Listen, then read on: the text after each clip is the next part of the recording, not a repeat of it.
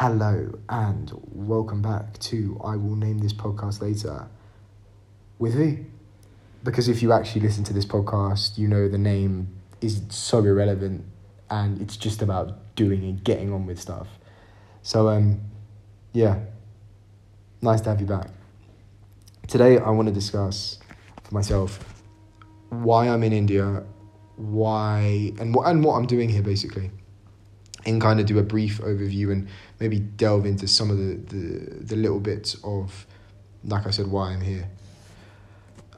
In the previous episode, I talked about like the whole move to India and what some of the stuff that I was thinking about and arose out of that. But today is more like why didn't you just stay in England? Why didn't you just chill in London? You've got a home there. You can see all your friends and stuff like that. And I like to travel, and one thing I like to do is get on planes, and it's a real first world problem, but I enjoy traveling and I enjoy new experiences and enjoy new cultures, and I enjoy meeting new people and kind of psychoanalyzing and analyzing different places. It's weird. I don't always like new places for the same reasons other people would. India has been a talking point in our family because it's obviously where I'm from originally, and also the fact that, I haven't been since I was 3, so it's kind of that elephant in the room of, yeah, you've been, but you don't really remember it, and you kind of don't ever have the opportunity to go back until later in life. So when I got the opportunity to my dad working out here to come to India and kind of travel around, I was a bit hesitant, to be honest, which is weird. I wanted to get a job, and I was in that mindset post-uni that I think a job was the best thing for me, and I thought the job was the best thing for me, and I couldn't have been more wrong. I was in no physical state, no mental state to actually start a job. I did look, I started looking in January, and all I got was a bunch of blank emails saying, yeah, no, basically. So, failure on top of, not failure, but a lesson to be learned there. I didn't half-heartedly do it. I did put some serious effort and the full extent of my effort into trying to get a job there, but didn't work out. So the opportunity of India came up, and my parents both said to me, "You're never going to have this kind of experience and this opportunity again. You are young. You are just finished uni, and we support you." And I have some of the most amazing parents in the world, and parents for that matter, that allow me to be able to do something like this. I know some parents wouldn't, and some parents would be all for it, but I am incredibly humbled that my parents actually said to me, "Hey, we got you. Irrespective of everything and anything, we got you." And so I feel very special in that manner. It's weird to actually be here, because I never ever thought it would happen. Ever in my wildest dreams did I ever think I'd be in India and seeing India and what India would be like. Because for me, India was always this kind of third world country that, not third world, but never really technologically advanced as everything else. But when you're here, you realise it is so forward thinking and so backward thinking at the same time that it just messes with your head. The lack of logic sometimes, I feel, is like, it just drives you nuts. India is an oxymoron in itself. It's good, it's bad, it's great, it's awful, it's incredible. India, that's how they advertise, and I think that's the only way to explain it. You can't get ready for India, you just have to adapt to India. And you never get India. India just throws a curveball every single time. and it's a different type of curveball every single time. So there's a huge amount of red tape here in just about anything. Everyone has a job. So let me give you an example. In a restaurant, if you order food, the waiter takes your order. In the UK, the waiter would potentially bring the food to your table, and another waiter would. In India, everyone has a job. So one person takes it so the cook cooks it. One person takes it from the kitchen to the outside. One person then takes it from the outside to your table. Like, in that time while it's waiting on the counter, I can go and get it. And it just drives you nuts. But that's that Western culture for you. You kind of want things quite quickly. There's a lot of whistling and nodding and... Not whistling, there's a lot of noises like grunts and things that people make at you, or just like look at you and... I found that quite rude initially, because it was not something that I was used to. I was used to people conversing and saying hi and thanks, but when you're being checked by security, they kind of just... I still think it's quite rude, but they don't say anything. They just point and nod and whatnot. And I realized it's to avoid confrontation. Because there's so many people going through the same system that if there is any confrontation, the whole damn thing falls apart. So India's wild. It's dirtier than I expected, incredibly dirty. And it's just rubbish everywhere. There's so much plastic, just everywhere. Like, if there's one thing I want to do, is you just take a jet wash to the whole of India.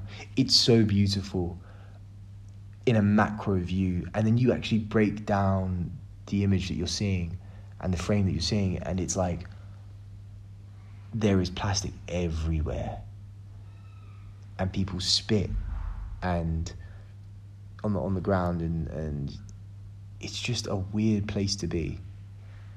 Your eyes have to adjust to India, that's for damn sure. So I don't think my eyes will ever adjust, to be honest. It's a tough place to come to terms with. The food is incredibly cheap. That's a massive upside. Food is incredibly cheap, incredibly rich, and just of a very high quality vegetarian food and vegan food, that is. Because an Indian diet is almost vegan, kind of, I think. One thing I've learned is that you have to be patient with people, and India really tests your patience, because you can be incredibly frustrated with just everyday people here and everyday workers, and you kind of have to remember that it's just their job, it's not them. They're following a process to the letter, and you have to accept that is just their part of life, and you can't change that, because it would mean changing the whole system. So you come to terms with that. So my patience on a daily basis is tested, and I think that's really great, because over the course of my European road trip, my patience was tested, and here now it's actually been put into effect, and it's allowed me to flex it even more and grow. Secondly, India never sleeps. There is honking 24/7. There is noise 24/7. I get up at 5:30 in the morning here for one reason, that my body wakes itself up at that time so that it doesn't have to wake up with the train like chewing. Oh my god, I hate that train. It's like 5 minutes after my alarm, and my body just gets up before the alarm anyway. So it's berserk. Absolutely berserk. Everyone gets up early here, so you think you can get to the gym and work out early. Nope, there's about 50 people in there already most of the time. And then you get an hour in and it's just packed. So it's no 5:30 club here. Everyone's up. I've visited Delhi, and I visited wow, Kerala was the other place I visited. Two incredible cities.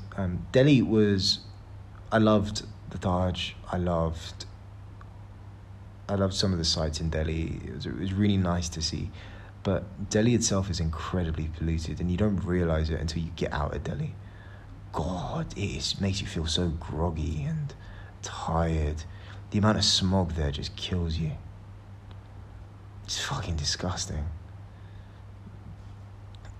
Kerala, on the other hand, is the polar opposite. It's literally the tropics, and it's phenomenal. It's like jungle territory and beaches and seafood, and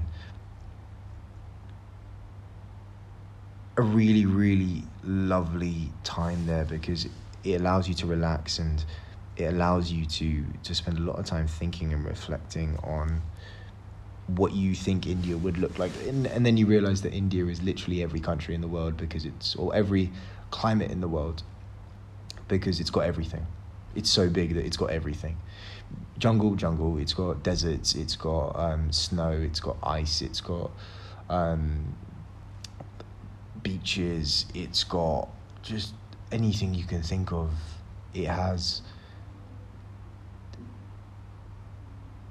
The people here in Bangalore are really nice, and that's one thing I found about people down south. They're really lovely to talk to, and they're really, well, most of the time they're quite helpful. If you go up north, you realise that the tone of the individuals change, and it's not that they're rude, it's just it comes across as rude. And so you instantly think, oh no, people from there are just arrogant. No, it's just the way they talk, and your ears aren't trained for that. Gujarati, Hindi in itself is quite a raw language, I think, and it's quite straight to the point. There's no beating around the bush with it. So adapting to that, actually, I'm not even adapting. I know nothing. So hand gestures and eye contact is really what I go on. When people talk to me, hello. Really, really interesting this. The app is playing up, but hey. What I found, all in all, is that India tests you. It really does. It allows you to find a deeper person inside yourself, and I think that's something that I'm still working on and still building. As part of that who am I question that I'm looking forward to answering and understanding who I am. Yeah, I've definitely got to work on that. I think everyone should really understand who they are. Interesting. Short one today, but just some initial thoughts on India and some of the takeaways about like patience and learning to adapt and how to adapt. How do you adapt to India? You don't. You just let it flow through you and just go with the flow. And I hate that word, going with the flow, but that phrase. But it is what you have to do in this scenario. Just go with it and just see what works. Most people here are nice. The majority, it's just part of the culture. Oh, the driving here is mental. That's for damn sure. Let me move on to my inspirational people segment of this podcast. This is a segment that I enjoy quite a lot because it allows me to delve deeper into why I am friends and what I look for in certain people, and also the fact that everyone's got that little piece of them that is so inspirational and others can take away, but maybe they don't see it. And that's something quite special. So my inspirational character today is a person I actually just got off the phone with. His name is Ali. He's a friend of mine from university. He's quite a bubbly character. Ali is one of those people that can he can make you feel safe for some weird reason. And he can empathize, he can sympathize, and he's got emotional intelligence to be able to do so. But there's something about when you meet Ali, and he's like a big cuddly bear, and he he looks at you and he's able to just sit down with you and he makes you feel safe. If you're in distress, he makes you feel safe. And he's able to do that through just his words and just his character, his charisma. It's amazing. Like, even watching him do that with someone else and it not happening on me is phenomenal. Like, we're on the other side of the world and he makes me feel safe somehow. And I find that just incredible. And the fact that he's been able to come into my life and we're able to have these great chats, even though I'm halfway around the world and 4.5 hours ahead, is berserk. It's like I'm still in London. So I want to thank Ali for coming into my life, and I want to thank him for just being himself. And everyone's got their own issues. Everyone's going through their own journey in life, and I'm always here for him, and he's always there for me, which is always nice to know. And he's going to go on to do great things. He's a videographer and photographer, and genuinely he's got a beautiful eye. So, hey Ali, keep cracking on. Let's go, champ. Yeah, that's it. I'm gonna sign off with you. A nice quick one, just my thoughts, and I will hopefully see you tomorrow. This is me signing off for the evening. Good night, V.